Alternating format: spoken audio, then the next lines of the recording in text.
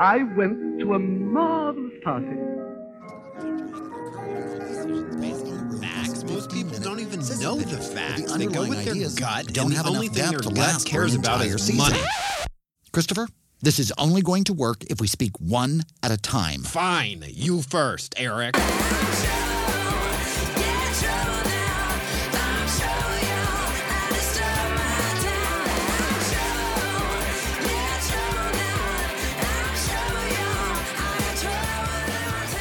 Live from the Sunset Strip in beautiful West Hollywood, California, it's The Dinner Party Show, the internet's first live comedy variety show with your hosts, New York Times best-selling authors Christopher Rice. Actually, there's a new study that confirms every other child you see on the street is a ghost.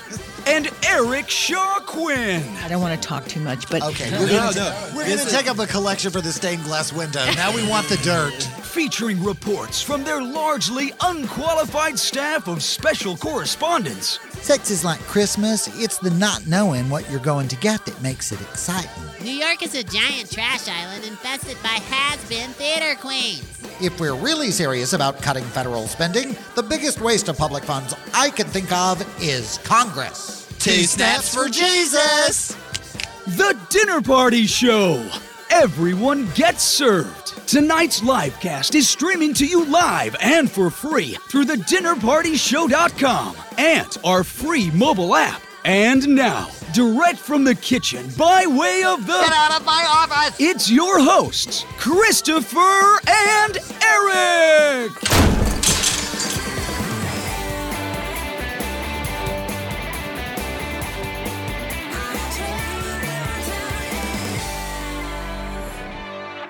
Hi, I'm Christopher Rice. And I'm Eric Shaw Quinn. And welcome to the Dinner Party Show. And on tonight's Dinner Party Show, we will be joined by Steve Berry, the #1 internationally best-selling and New York Times best-selling author of, I believe it's 9 Cotton Malone adventures. That's actually the name of his hero, Cotton Malone. And your cat.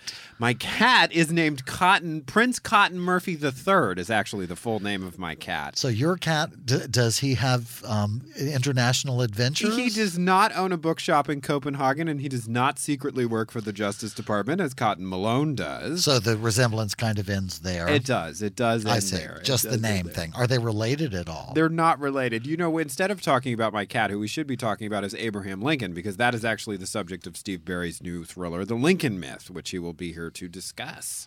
Well, I'm interested to hear about that. I love historical novels, so and you love history as well, so which goes well with historical novels. It does. I hear that really the historical novels have a lot of history in them. Anyway, so and we'll be making history tonight with our first winner of our Quattro de Mayo. Yeah, we'll be announcing our first winner. We had the big drawing. There was a tie. I understand. Yeah, there was a tie. So we'll have a live drawing here on the air for the winner. Why are you... well, I want to preface that if you're just listening to our show for the first time because my mother bullied you into doing it on Facebook, we want to tell you what the Quattro de Mayo thing was. It was we invited people to call our party line, 323-PEZ-TDPS, and leave their most embarrassing drunken confession. Which you're always welcome to do. Always. We're always glad to hear your most embarrassing drunken confessions. Just call the hotline. And then we had the people, you, our party people. The party line. Why are we calling it the hotline? You called it the hotline. I called it the party line. Well, I'm sorry. My mistake. You are throwing us off script, Eric Chuck Quinn. Anyway, we had the people vote. You, our party people, voted on the winner of the most embarrassing, mortifying, horrifying drunken confession. And we did have a tie, and we will be drawing the winner in our next segment. There was a lot of mortifying going on up in here. Excellent. Well, we'll be back in just a minute here on the Dinner Party Show. You're listening to The Dinner Party Show with Christopher Rice and Eric Shaw Quinn. Enjoy the hors d'oeuvres, but don't fill up. There's plenty more to come. Welcome back to The Dinner Party Show. I'm Christopher Rice. And I'm Eric Shaw Quinn. And it is time for the drawing, the much talked about contest winner reveal. Right, it's all about history tonight. We've Absolutely. got Steve Berry, historical novelist, coming on a little later. But first, we're going to make history of our own by selecting our first annual Quattro de Mayo. Drunken Confession winner. Absolutely. We invited our listeners, our party people, to call into the party line 323-PEZ-TDPS. And if you've forgotten the number, which would be impossible because we say it constantly. Yeah, call now. And we put the contestants up on a ballot on our Facebook page, and we invited our party people to vote, and we had a tie, and I have shuffled the two. Oh, no.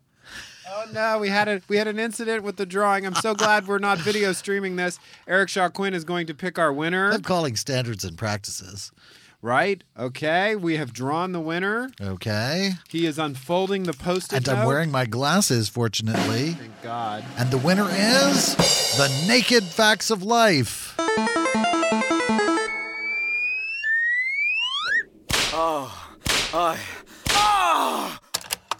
Okay, it's Buffy again.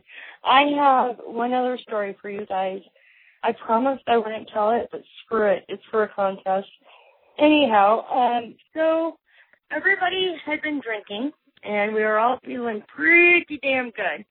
But, you know, the night was coming to an end. So the boys went up off to bed, and Stu and I went up off to bed. All of a sudden, I lost Stu. I'm like, where'd he go? And hear him talking to the boys. I go in there. He's stark naked, giving the boys the love talk. Could you imagine how horrified my boys were when their dad is standing there in all his glory telling them about love?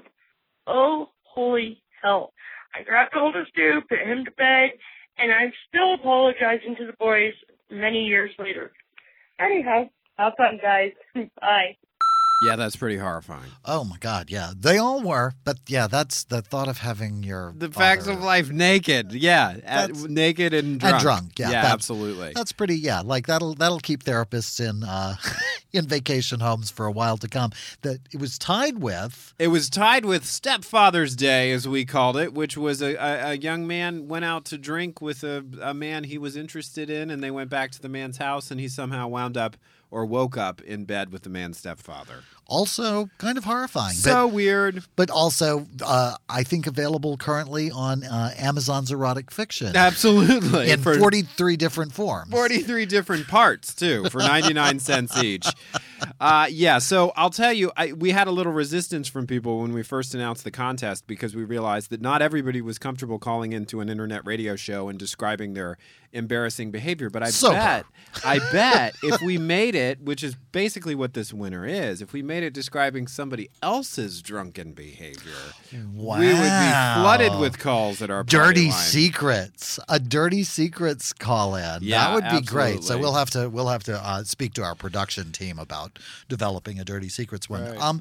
So there's not much else to talk about in the world of what? Well, you know, I understand that you went to the Stoker Awards in Portland, Oregon last week. How was did. that? You were nominated. I was. Your wonderful book, your wonderful, terrifying snake book. Yes, The Heavens Rise, a which book I about wrote to snakes. alienate my best friend Eric Shaw Quinn. It kind of worked. Because he likes, tea cozies and whatever. He doesn't like. I am not fond of snakes. Yeah, the thing that's terrible is that the snake scene that you're referring to in the draft you read, it came early on in the novel. And then I moved it later in the book. And so you're basically spoiling my book whenever you call it the snake book. Actually, it's not true. What I just said is not true at all. Has almost nothing to do with the book at all. Yeah. It just was that scene was so terrifying. You can't write a scary book in Louisiana without snakes in it. Anyway, so I didn't win. Stephen King won. You can't go to the A&P in Louisiana without there being snakes involved. That's very true. There's actually an A&P for snakes. Yeah, we're from Louisiana, so I feel perfectly qualified to Absolutely. say that. We can trash Louisiana as much as we want. So you didn't. No, so it I didn't wasn't win. selected. That upstart, that New England upstart. The dark horse candidate, as Yeah. our friend Michael Rowe called him. Yes, Stephen King actually. Yes, Stephen King bested you in that particular, but pretty good company to be nominated. I in, will Mr. say, Rice. Stephen King, Joe Hill, also who happens to be Stephen King's son, and also a very talented writer. I didn't read the book Joe was nominated for this year, but I did read his previous book, Horns, which I quite enjoyed. And F. Paul Wilson, who wrote a novel called The Keep in the early '80s, I believe, that was very popular popular. He was nominated. So it was a very esteemed list, and also Lisa Morton was nominated for a novel called Malediction. So I was in very good company, and I was very happy to have lost. And then I just sort of moved on and went and hung out with people. Many people considered that they were the big winners after the Stokers Awards. What you're talking about? There was apparently... we're not sure if this is going to wind up on the Drunken Confessions party line. I only drink caffeine these days. Yeah, but I will say that you can do just as much stuff you regret on too much caffeine as you can on too much alcohol. And apparently you were really all jumped up on caffeine I in don't know Portland. What you're talking about. There was a picture posted that I think a number of people saw and maybe commented on. Your mother. For Happy Mother's Day? Yeah, my phone was hacked by Michael Sam, who has a crush on me, obviously, and was looking to distract from his draft pick. There'll be cake on your face by sundown. He could put cake on my face anytime. No, he's married, and I'm very happy for them. I think they make a lovely couple, and I think we should talk about them, really, and not... I think first we should completely address the Let me address this. I take exception to the fact that it's described or was being described as a nude selfie. I was nude when I took it, but it does not show me nude. It stops in just the right place. I will concede that I did make the mistake of reading some of the blog comments, and it's interesting to know that I am, personally responsible for the destruction of culture because I took a picture of myself getting out of the shower. And apparently, my mom is very happy Who knew that culture was that fragile? Who knew culture couldn't shower? I think it's great. I'd like to thank my friend Brett Savory for showing solidarity with me by taking a picture of himself with no shirt on, although he didn't include his face. I appreciate people standing by me during this. There's a technique you might want to consider. It's difficult time. Somebody said if you cut your face out of it, it would make a great Grindr photo. What's Grindr? Oh, yeah. Try that. So I have to say I'm a little overwhelmed and I guess flattered by the attention that it received. While I expected to make a big impact with my social media followers, I didn't expect it to end up on quite so many websites. But you're not at all disappointed. Oh, I'm going to act disappointed, but Yeah, it's just terrible. I don't know terrible. What everybody is so worked up about. Well, I think it also makes a perfect sort of, aren't you off to yet another, the Romantic Times? Yes. Right? As a part of the launch of your new... Yes, absolutely. I'm attending the Romantic Times Book Lovers Convention, and I understand that is a conference that is very much about men in various states of undress and the women who enjoy seeing them that way. So I thought, why not? Why not? I thought, on the one hand, I said to my loyal Facebook followers out there in the dark, I said, if I lose this award, I'm going to need some kind of validation. And I'm 36 years old, and I don't think I look half bad, and I spend a lot of time at the gym. I will take exception to the people who called it a cheap publicity ploy. I will send you the bill for my training sessions. They are not cheap, good sirs. They are not cheap at all. So it may have been a publicity ploy, but it was not a cheap one. It'll not cheap. And the next one will probably require surgery, which I don't imagine will be cheap either. So yes, I was intrigued. There was some controversy when Out.com posted it because they cropped it. And they said, we need to crop this to make it safe for work. And there were some people who said that it absolutely did not need to be cropped to be safe for work. So I did not keep my promise to you. I read many of those comments, many of which I should not have read. All of which you should not have read. Yeah, I think that, it's one thing when you say, so who's your favorite character from Dickens on your Facebook page? And it's another entirely when you post a naked picture of yourself and then go trolling for who's going to say nice things about it. I think those are two very different It's a very different thing. Also, I think it's all dependent on where you point the camera. Like if you're naked but you take a picture of a landscape, it could be a naked landscape, but not quite the same. That's very true. But naked selfie implies that oneself is in the image naked, and I was naked, but it does not show me all the way down, all the way. That will be when I lose an Oscar.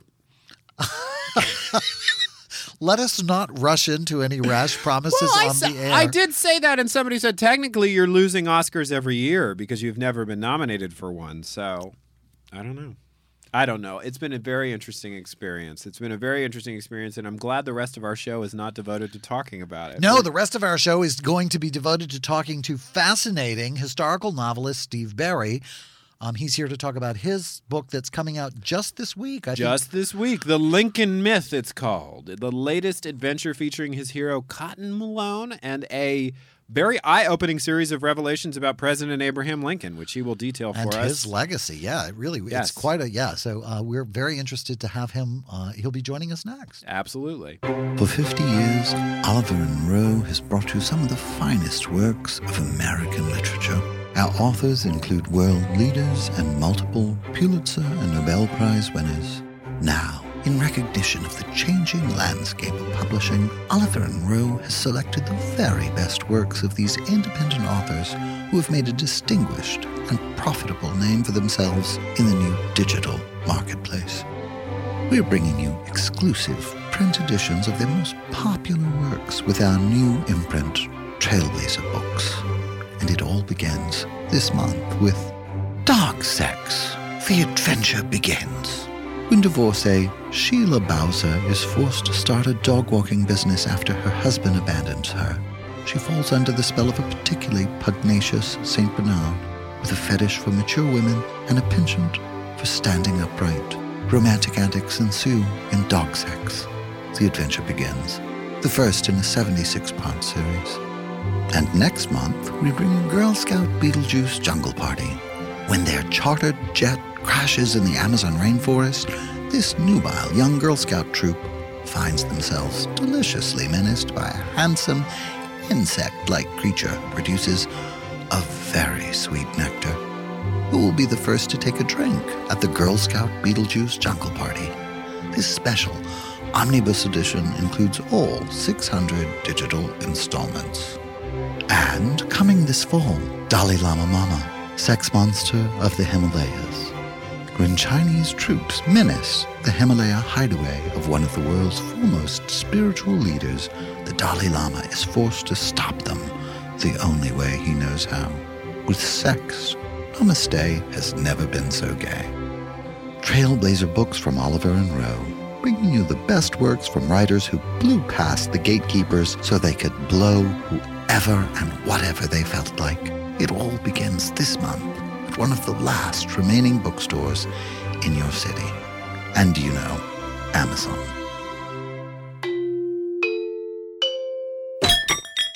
You're listening to The Dinner Party Show with Christopher Rice and Eric Shaw Quinn, where the soup is hot, but the heads are hotter. I'm Christopher Rice. And I'm Eric Shaw Quinn. And you're listening to The Dinner Party Show with Christopher Rice and Eric Shaw Quinn. And our guest this evening is Steve Berry. He is the New York Times and #1 internationally best-selling author of 9 Cotton Malone adventures, 4 standalone thrillers, and 4 short story originals. Busy man is Steve Berry. A 2010 NPR survey named The Templar Legacy, his novel, one of the top 100 thrillers ever written. Wow, that's quite an honor, Steve. Golly. It was pretty cool. kind of caught me off guard on that one. Especially because you don't think of NPR when you think of thrillers, right? You think of NPR when you think of history books. Yeah, they decided that year they were doing some stuff on mysteries and thrillers that particular summer, and so they ran this national survey, and they put it all out there and did it, and my book found its way into the list of 100. So the people voted you one of the top 100. Actually, the people actually did. Yes, they did. Yeah, it was the public in public radio. Absolutely. Yeah. That's wonderful. Well, your book, which is out this week, I believe, is The Lincoln Myth. Okay, so we received a fascinating list of talking points about Abraham Lincoln in particular and your take on Abraham Lincoln. But I want to start by asking you this, because so many of your books deal with history. What possesses you more? What obsesses you more as a thriller writer? Is it history on the other side of the Atlantic or on this side here at home? I started out across the Atlantic, but I've been gravitating lately more to this side of the Atlantic. I've been dealing with stuff from the Constitution and some neat stuff. This book deals with something from the Constitution. But all the books, even if they do deal with this side of the Atlantic, have a European angle to it. This book takes place in Salzburg. A lot of it happens over there. And your hero, Cotton Malone, runs a bookshop in Copenhagen. Is that correct? He does. Why exactly Copenhagen? Right. How did he wind up there? I was there when he was born. I was in Hybro Platz, a square there, sitting there eating dinner, and I looked out at the square, and boom, there he just came in my head. I said he's going to live right here. He's going to have a bookshop, and that was his birthplace. I think that is in some sense every thriller reader's fantasy, if not every thriller writer's fantasy. Like, I get to own a bookshop every day, and every now and then I get to go out and have an adventure and save the world. Am I right? Yeah, that was kind of the hook. You know, in thrillers, you look for something. You got to have something different, a little bit of rarity to it. You can't have the same thing. So Cotton's he's an old bookshop owner, and he wants to really kind of be left alone, but he keeps getting drawn back in. But he's a former part of the U.S. Justice Department, right? Yeah, he worked for, I created this thing called the Magellan Billet. It's just something I made up, and it kind of caught on, this elite unit, and he retired out early a few years ago, and the Templar legacy is where he was born, and you learn all about that. And now he's had 9 adventures, and this is his 10th. Right, the Lincoln myth. What is it that we don't understand? What is our greatest misconception about President Lincoln? Oh, God, there's so many of them. You can start with the first one. When you say Abraham Lincoln, the next thing out of your mouth is he freed the slaves. That's what everybody says. Abraham Lincoln didn't free a single slave, not one. He actually had a chance to free slaves in the Emancipation Proclamation, but he specifically excluded the slaves that he could free. He never freed a single one at any time, but we associate that with him. There were actually slaves in the Union, right? There were slave-owning states in the Union. Correct. And he had the power to do something, not really the power, but he could have spoken to that. He chose not to. He specifically excluded states in the Union out of the Emancipation Proclamation. You got to remember also something, as horrible as it sounds, slavery was actually sanctioned by the United States Constitution. Mm-hmm. It was legal. It was perfectly legal to own slaves in America, and the President of the United States had no power to stop that. None whatsoever. That would be a congressional thing, yes? No, it would take a constitutional amendment to do that. Okay, right. And the 13th Amendment did that. That's why the 13th Amendment had to be passed. He had no power to free any slave. It would be equivalent today to, let's say, a new president gets elected and says, Obamacare and Affordable Care Act is gone. You don't have to obey it anymore. He doesn't have the power to do that. Right. See? That's the law. Because it's actually a law, and it's interesting too, because I believe all three of us here grew up in the South here in America, and we're as Southerners, where there's still a lot of ill will about the War of Northern Aggression, as some people still call it. Well, that's what we call it. Right. You're taught a counter narrative to what a lot of other students in other parts of the country are taught, which is that it was a very noble effort on the part of Abraham Lincoln to free the slaves. That's why he fought the Civil War. Had nothing to do with it. In fact, in 1862, Abraham Lincoln gave an interview to Horace Greeley of the New York Tribune, and he told him very clearly, and I quoted in the novel exactly what he said. He said, "If I cannot free a single slave but still save the Union, I will do that." Mm-hmm. Slavery had nothing to do with what Lincoln was doing. What it had to do with was Lincoln was the first president of the United States to expound the theory that the American states were indivisible, that the Union is forever, it can never be broken. He's the first person to ever really say that and push that point. And that's what the Civil War was all about. And after writing this book and spending 18 months studying secession, I don't believe he was right. I actually think he was dead wrong. How so? How so? Dead wrong in what way? Secession, to me, is perfectly legal. Absolutely perfectly legal. Look at it this way. The Founding Fathers fought a revolution to get rid of a king and to get rid of totalitarianism. Right. Now, does it make any sense that they go to Philadelphia and in secret create a brand new one, a brand new government that they can never walk away from? Right. No, it doesn't make any sense that happened at all. The Constitution is silent on the question of secession. It does not say that a state cannot leave. It doesn't mention that point. And 3 states, Virginia, New York, and Rhode Island, in their ratification of the Constitution, specifically reserved the right to walk away if they wanted to, and no one objected to that. Wow. No one. Wow. No one said you couldn't do that. The question of secession, the question of whether a state could leave the Union, everyone believed you could until Abraham Lincoln. until Lincoln. It all changed after that. We just accept the fact now that the Union is forever and cannot be broken.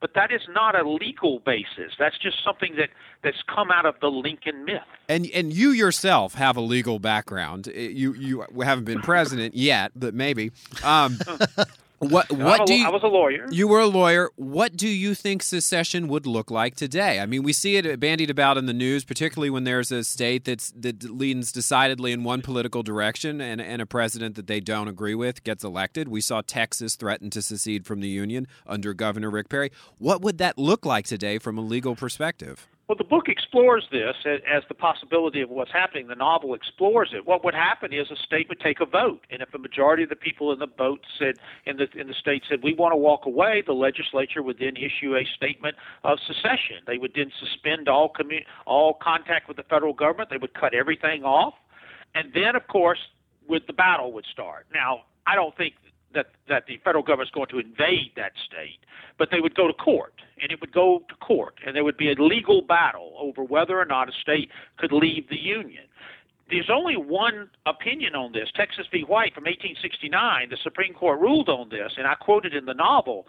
It's the most horribly written opinion you've ever read in your life. It basically just says you can't leave because you can't leave because you can't leave. It doesn't really say why. It just says you can't do it. But what else were these people going to say? I mean, Salmon Chase wrote the opinion. He served in Lincoln's cabinet.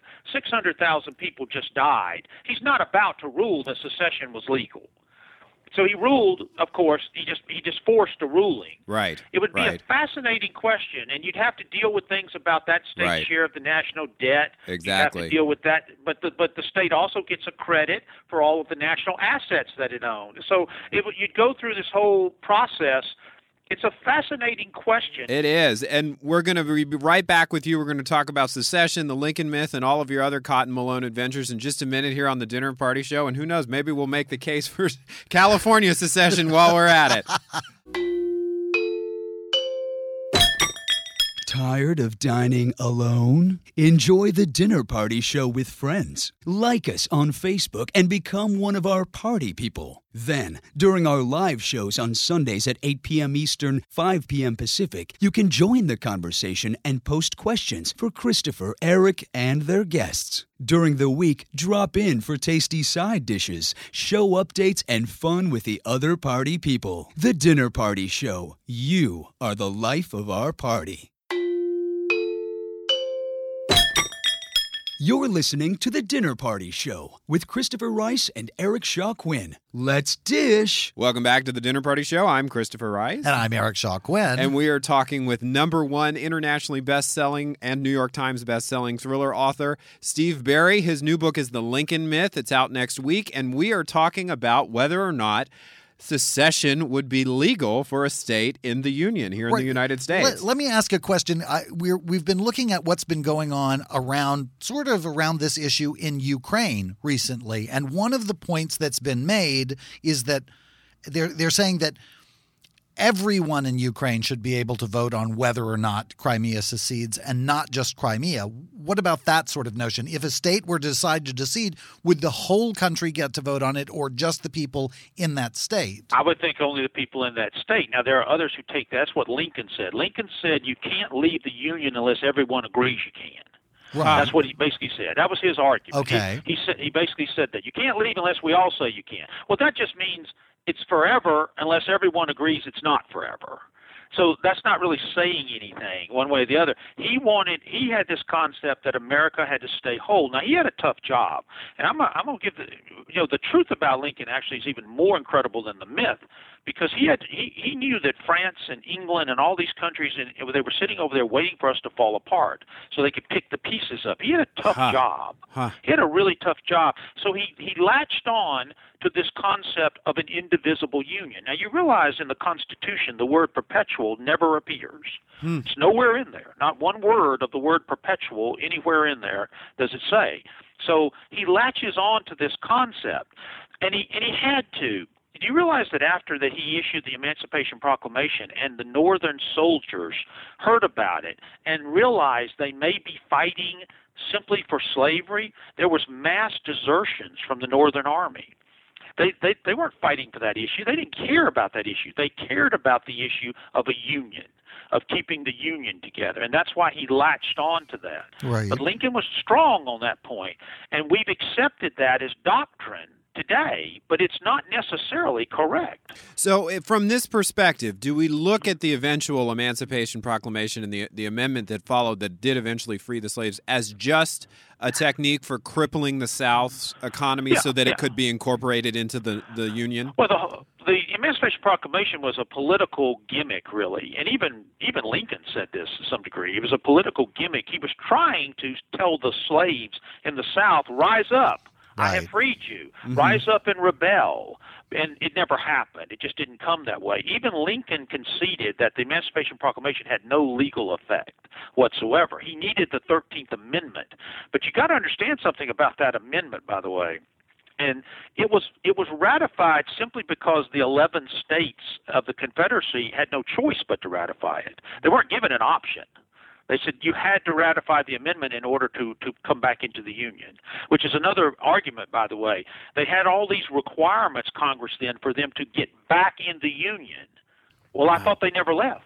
Wow. If they never left, why do they have to get back into the Union? Right. When I was reading some of that's these a wrinkle I wasn't aware of. I didn't know they had to get back. I thought they always the point was they were always considered part of the Union. That Texas v. White in 1869, 4 years later, the Supreme Court actually did rule that none of the states actually left the Union. They were always in. But that's not the way Congress treated them after the Civil War. They treated them as if they had left, and they had to do certain things in order to come back in. Right. Now, that's contradictory to me, to what they're saying. Okay, so obvious question, and Eric is a history buff too, and he's just bursting with questions here. But I have to ask you, since we are a show based in Los Angeles, what is your opinion of the Steven Spielberg movie Lincoln, which was nominated for a Best Picture? Yeah, in a lot of ways, it's doing what I'm talking about. It was breaking the myths. At one point in there, the Daniel Day-Lewis's character, he says that. He says the Emancipation Proclamation doesn't do anything. I need this amendment. Mm-hmm. I need this amendment to get this done. That's kind of the point of the movie. Lincoln hated slavery. I don't think there's any question about that. Right.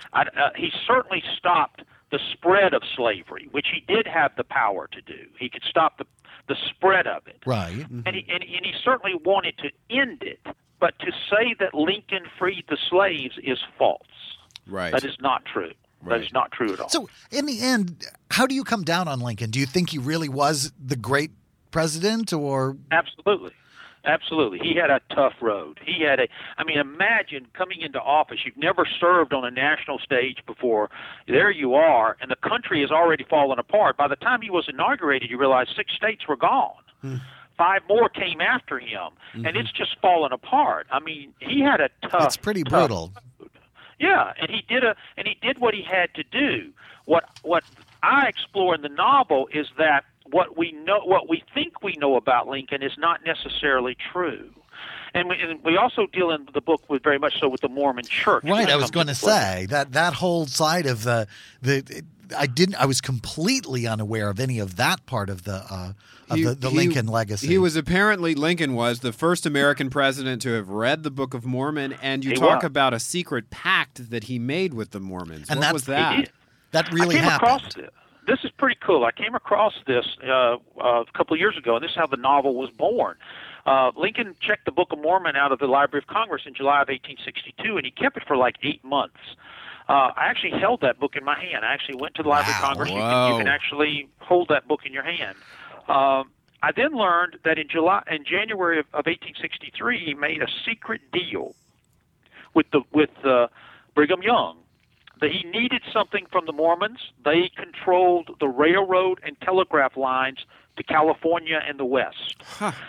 If those got cut, he would lose communication with the West, and the West would fall to the South. Now, you realize in January of 1863, the North is really getting their butt kicked in the Civil War. They're losing this war at this point. Right. This is before Gettysburg. So Lincoln's in a bad situation. He makes a deal with Brigham Young. He says, I will not enforce the Anti-Polygamy Act against you if you will not cut the lines of communication to the West. And Brigham Young agreed to that. Wow. And it altered the course of the Civil War. Because if the Mormons had entered the fight on the side of the South, which, by the way, the Mormons despised the federal government with a passion. All the federal government had ever done was torment them. Right. They hated them. But Young made the deal. And to this day, Lincoln is revered by the Mormon Church. He's held in very high esteem by them because Lincoln kept his end of the bargain, and so did Brigham Young. Why do you think that despite the history between the Mormons and the federal government, why do you think Brigham Young made the decision? Because it was legitimizing, because it recognized them, or? He was in the catbird seat for the first time. You got to realize Mormons caught a lot of hell in the 19th century. It was legal to kill a Mormon in Missouri. That's how bad it was. They caught a lot of problems. Now, on the other side of it, they were not the easiest people to get along with either. We've had some experience with that here in California. We've had the gay people here in California have had some run-ins with the Mormons. It's a little bit of both sides going on there. Right. But the point is that they just had been abused. They started in New York. They went to Ohio. They went to Illinois. They went to Missouri. They got kicked out of all these places. They finally end up in Utah, out in the middle of nowhere. They built their utopia. They just want to be left alone. And guess what? Here they come. Right. Here they come. James Buchanan sent an army there in 1857 to subdue the Mormons, but Brigham Young outsmarted him and defeated that army. Wow. It was the Utah War. It's the only time I know in American history where we sent an army against our own people. Wow, I didn't know that at all. Yeah, we actually sent an army out there to and he told them, he said, go out there and subdue these people. They're just a pain. But Young was smart, and he outmaneuvered them. And then in 1860, there he sits. 1861, 1862, 1863, he's got it. He's in the catbird seat, and Brigham Young knows that, and he makes a deal, and it was a good deal for both sides.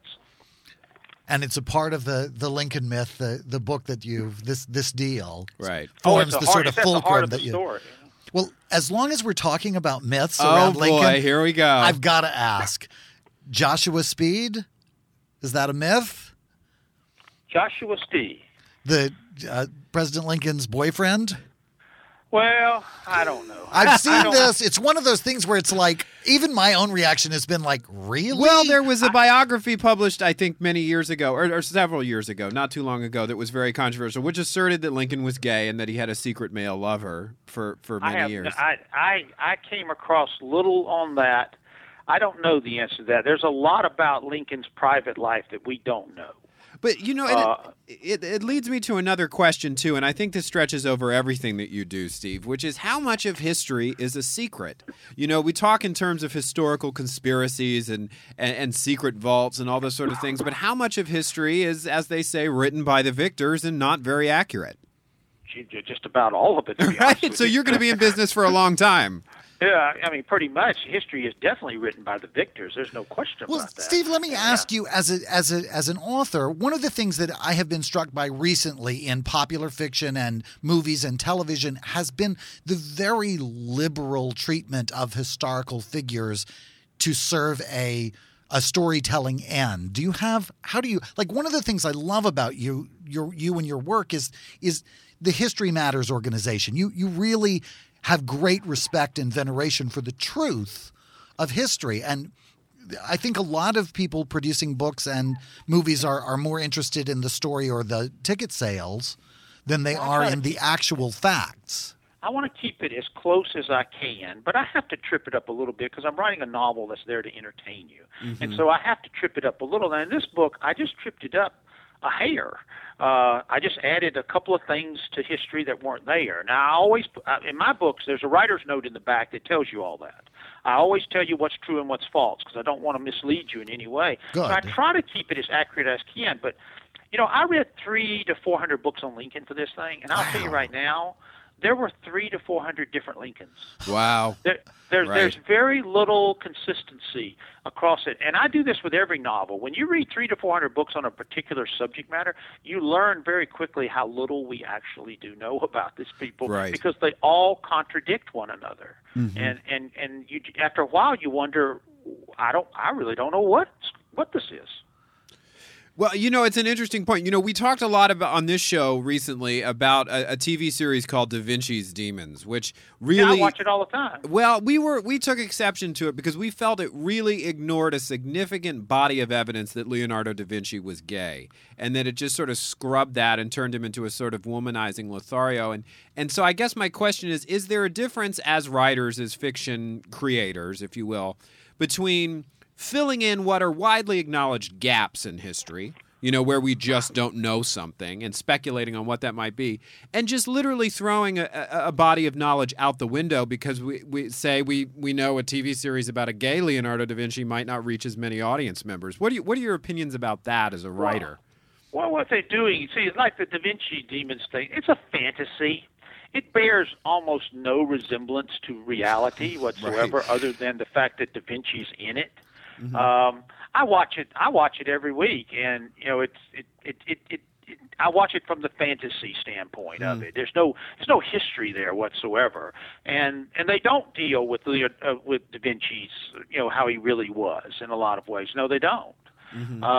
But that's the choice they made to put this fantasy series on. Mm-hmm. Now, if they were doing this a little more accurately, like the Tudors. The great show right. series was on. I mean, it was relatively close. They changed up a lot here and there to combine things, but they kept it fairly accurate with regard to the way the characters really were. And there's a little more expected of you there when you do that. Right. So I think we can forgive the Da Vinci demon peoples because, as I said, it is fantasy.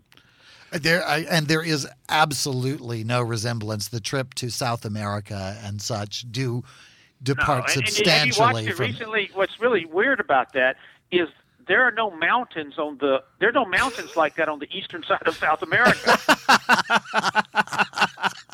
What are they, Canadian mountains? Well, remember how they're up in the mountains now, and they're up in the mountain, and it's Machu Picchu basically, right? Which is on the western side of South America, right. And so he lands on the land. It's like I said, it's fantasy. Yeah, it's complete fantasy. It's like Abraham Lincoln Vampire Hunter. Right, exactly. Yeah, which I wish I'd have thought of that, by the way. I mean, wow. Well, not the movie. The movie didn't do so hot, but the book did. The book did. But the guy who wrote the book got to sell the movie rights. Yeah. That's very true. That's always an advantage. So standard question, but in terms of the history that you're obsessed with, what's next? Where are your eyes going throughout the calendar of time? Cotton will be back next year. He's coming back in a new adventure. It deals with something really cool from the Constitution that I think people are going to go like, I really didn't know that. Mm-hmm. It's something I've came across. It's very interesting. It deals with one of the amendments to the Constitution and deals with FDR and some other folks and neat things. So he'll be dealing with that. That's wonderful. I think the Constitution is a hot topic these days. So the more you can teach people about it, I think the better off people will be. There's a great, I think, temptation to imagine all sorts of things are in there. I try to find those weird things that people don't know about the Constitution. Yeah. Right. Yeah, absolutely. You're also one of the founding members of International Thriller Writers. I am also one of the founding members. I think that's how we first met years ago. We all had a dinner at the Algonquin Hotel in New York after our lunch party. And I want to do a shout out to your wife, Liz, who has started a series that I'm going to be a part of called 1001 Dark Nights. It's a series of paranormal and erotic romances that comes out once a month, and mine will be out in November. And she is a lovely lady, and together you are a lovely couple. Yeah, and researching and running this historical organization, this historical preservation organization, which I really want to give you a shout out for. I think Thank that's you. We do a lot. very impressive. We do about 8 History Matters events a year, and I'll be doing those starting next week. The first one will be at the Poe House, Edgar Allan Poe House in Baltimore next Thursday. And we'll toot your own horn. This is from your bio. Since 2009, this organization has raised over $750,000 via lectures, receptions, galas, luncheons, dinners, and popular writers' workshops for the cause of historic preservation. That's fantastic. Done, sir. Well done. Fantastic. Well, Steve, we know you've got to run, and we don't want to keep you, but we want to thank you for joining us this evening and for being on the Dinner Party Show. And we want to remind our listeners that your latest book, as well as your most recent novels, your most recent Cotton Malone adventures, as they called, are available in our store at thedinnerpartyshow.com. And we wish you the best of luck as you promote this fascinating new adventure. Thank you for having me on the show. It's been a lot of fun. For those of you who listen to the Dinner Party Show on a regular basis, you might recall the moment a few weeks ago when Christopher made it known on air that he would never read any of the Sleeping Beauty trilogy by A.N. Roquelaure, despite the fact that this erotic, sadomasochistic take on the classic fairy tale was recently reissued with great success. The reason for Christopher's refusal? Well, A.N. Roquelaure, it turns out, is just a pen name for Christopher's mother, Anne Rice. Since so many of you were taken aback by Christopher's outright refusal to read sexually explicit material written by his own mother, we here at the Dinner Party Show decided it was time for a little experiment. We expend so much energy challenging the beliefs of our listeners, we thought it was time to challenge Christopher's beliefs instead. So here it is, our first installment of a new special series, How Far Can Christopher Get Reading His Mother's Porn? Enjoy! Okay, I can do this. I can totally do this. Okay. Of course you can. Just fire up that Kindle and bring up the book. Let's not tell people I'm using a Kindle for this because we don't want bookstore owners getting bent out of shape about how all right, let's stop stalling instead. Fine, okay? Fine. All right. Here goes. I've always loved the fairy tale Sleeping Beauty and found something erotic at its core. The prince awakens beauty not with the preface to the new edition. Start at the first chapter. Okay, fine. The prince had all his young life known the story of Sleeping Beauty, cursed to sleep for 100 years with her parents, the king and queen, and all of the court after pricking her finger on a spindle. But he did not believe it until he was inside the castle. Even the bodies of those other princes caught in the thorns of the rose vines that covered the walls had not made him believe it. They had come believing it, true enough, but he must see for himself inside the castle. Careless with grief for the death of his father and too powerful under his mother's rule for his own good, he cut these awesome vines at their roots and immediately prevented them from ensnaring him. It was not his desire to die so much as to conquer. And picking his way through the bones of those who had failed to solve the mystery, he stepped alone into the great banquet hall. The sun was high in the sky, and those vines had fallen away, so the light fell in dusty shafts from the lofty windows. And all along the banquet table, the prince saw the men and women of the old court, sleeping under layers of dust, their ruddy and slack faces spun over with spider webs. This is actually pretty good. Okay. He gasped to see the servants dozing against the walls, their clothing rotted to tatters. But it was true, this old tale, and fearless as before, he went in search of the Sleeping Beauty who must be at the core of it. Uh-oh. In the topmost bedchamber of the house he found her. He had stepped over sleeping chambermaids and valets, and, breathing the dust and damp of the place, he finally stood in the door of her sanctuary. Her flaxen hair lay long and straight over the deep green velvet of her bed, and her dress in loose folds revealed the rounded breasts and limbs of a young woman. He opened the shuttered windows. The sunlight flooded down on her, and, approaching her, he gave a soft gasp as he touched her cheek and her teeth through her parted lips and then her tender, rounded eyelids.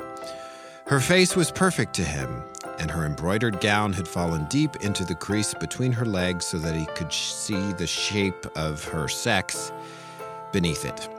He drew out his sword, with which he had cut back all the vines outside, and gently slipping the blade between her breasts, let rip easily the old fabric. Her dress was laid open to the hem, and he folded it back and looked at her. Her nipple... Okay, no, that's it. Let's just stop right there. Let's stop right there. Really? Nipples? That's what's doing you in here? It's my mother, for Christ's sake. And she's read every one of your books. I lost count of the blowjobs in a density. All right. Fine. Okay. He cut the sleeves away, lifting her ever so gently to free the cloth, and the weight of her hair seemed to pull her head down over his arms, and her mouth opened just a little bit wider. He put his sword to one side, he removed his heavy armor, and then he lifted her again, his left arm under her shoulders, his right hand between her legs, his thumb on top of her pubis. No. That's it. I can't. I'm sorry. Oh, come I'm done at pubis. That's it. I'm sorry. Well, all right. We'll try for more next week. There's not going to be a next week. We hope you've enjoyed the first installment of our new series, How Far Can Christopher Get Reading His Mother's Porn? The answer for now? Not very far, apparently.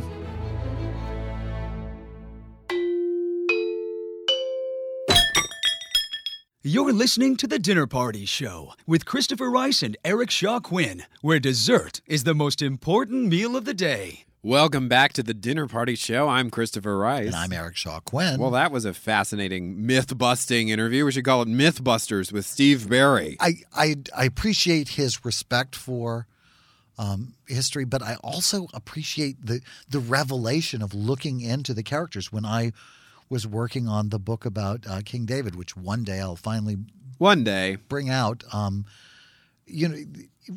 there was very little known about King David. We know almost nothing about him. It's what's in the Bible and one stone that they found somewhere is really the only reference that we have that he was ever even existed. So for somebody who is relatively more contemporary, like Abraham Lincoln, for there to be so much information but also so much misinformation, yeah, I think it's a wonderful sort of responsibility for historical novelists to reintroduce people to actual history. I have to say I differ with Steve a little bit about the Da Vinci's I had heard that. I had heard you had strong feelings about Da Vinci's Demons. Well, it's really more a cultural thing with the Da Vinci's Demons for me because it's about eliminating cultural participation. It's taking the gay out of that story, and so we're saying that taking the gay out of the story but cashing in on the name value. Right. That's the problem. I think if you want a vehicle for fantasy, as we were talking about, you don't need to pervert the body of knowledge about a historical figure like Da Vinci to make it. But, people have different attitudes. I remember people being bent out of shape about The Help in a similar way because it was an ahistorical depiction of a period in history. Absolutely. I thought it was a cute book, but it really was very little about the actual time period. It was a very amusing movie and an adorable book, but yeah, it was a very inaccurate sort of view. And in a way, I think it was a little in the same sort of culturally dismissive sort of way. Right. Like black women needed that. A white girl to teach them how to make a journal, and then you had no problems, girlfriend. Yeah, no, the Mad TV did a wonderful skit many years ago called, I think, White Lady or Nice White Lady, which was a satire of the teacher movies like Dangerous Minds and the Hilary Swank one that came later where it was the inner city black student saying, what I need is a nice white lady. It's a total sort of self-serving fantasy on the part of the people who write it. But, we are living in an era in which one of the most popular shows on the History Channel is Ancient Aliens, which posits that any gap in history can be explained as alien intervention. Or Christianity. Yeah.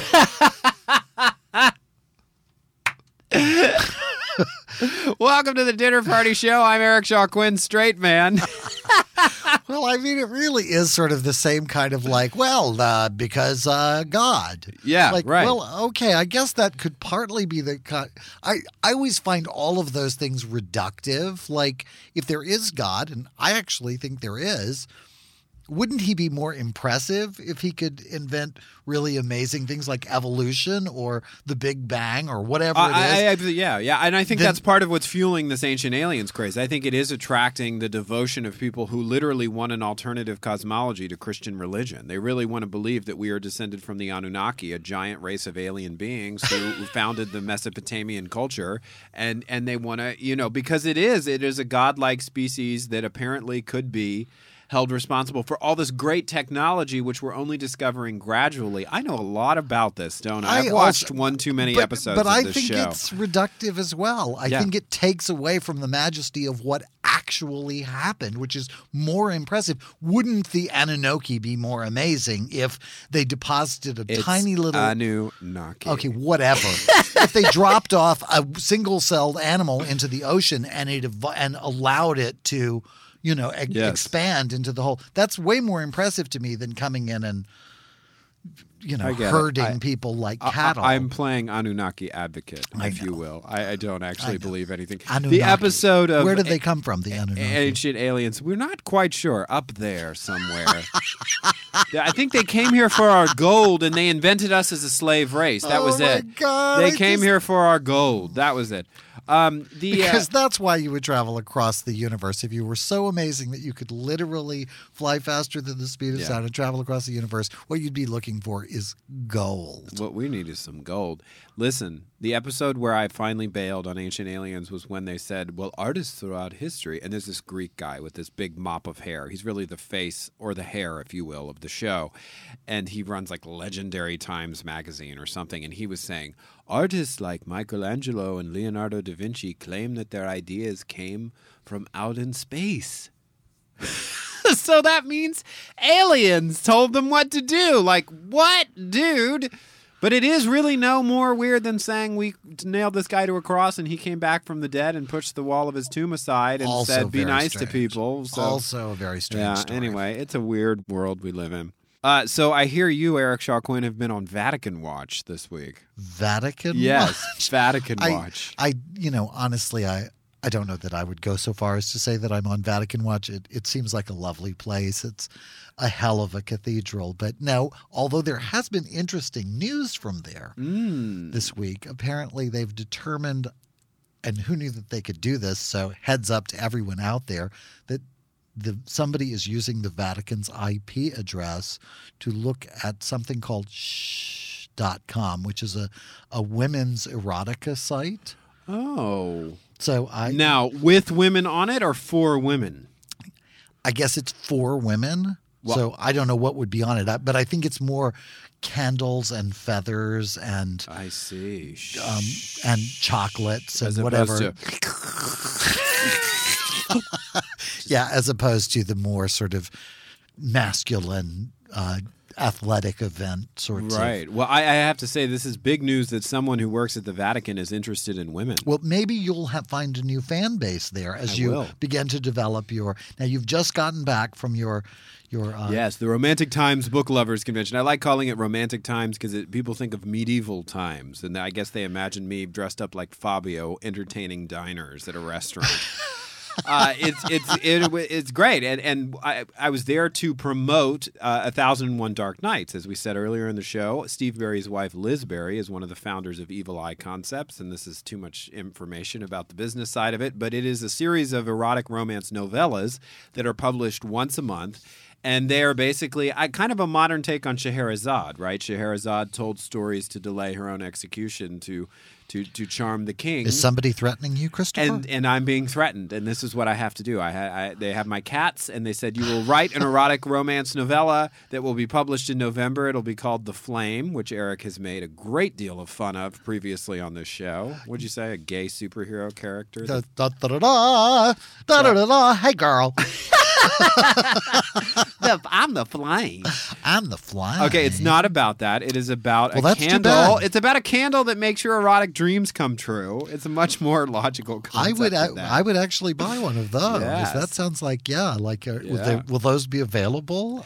We're going to do a promotion of some sort. I don't know if it's a supernatural story, so I don't know if we can quite get the candle to perform the way it does in the novella. We'll have to get Timothy J started on those. Will. I'll mention that if anybody can make a candle that would make your erotic dreams come true, it'd be Timothy J. Absolutely. Well, we're almost out of time. I want to congratulate Buffy Peterson, right? Our big winner for the Quattro de Mayo. The Naked Facts of Life. Congratulations, Buffy.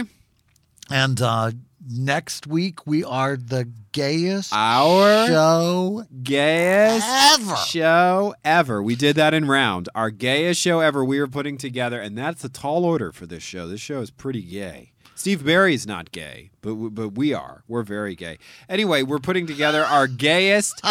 It's like a highlight reel of our gayest gayness. Yeah, it's partly in honor of the start of Gay Pride Month, which doesn't actually start next weekend, but we don't want to wait around till the last minute.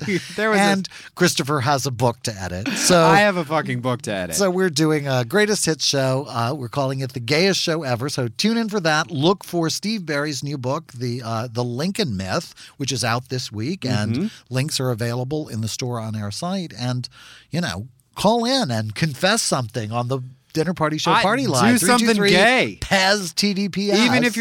Even if you're not gay, just call the party line and do something gay, and maybe we'll play it on a show. Who knows? Just give us stuff to work with. You never can tell. But anyway, we want to thank you for tuning in. Absolutely. I'm Christopher Rice. And I'm Eric Shaw Quinn. And you've been listening to The Dinner Party Show. Thanks.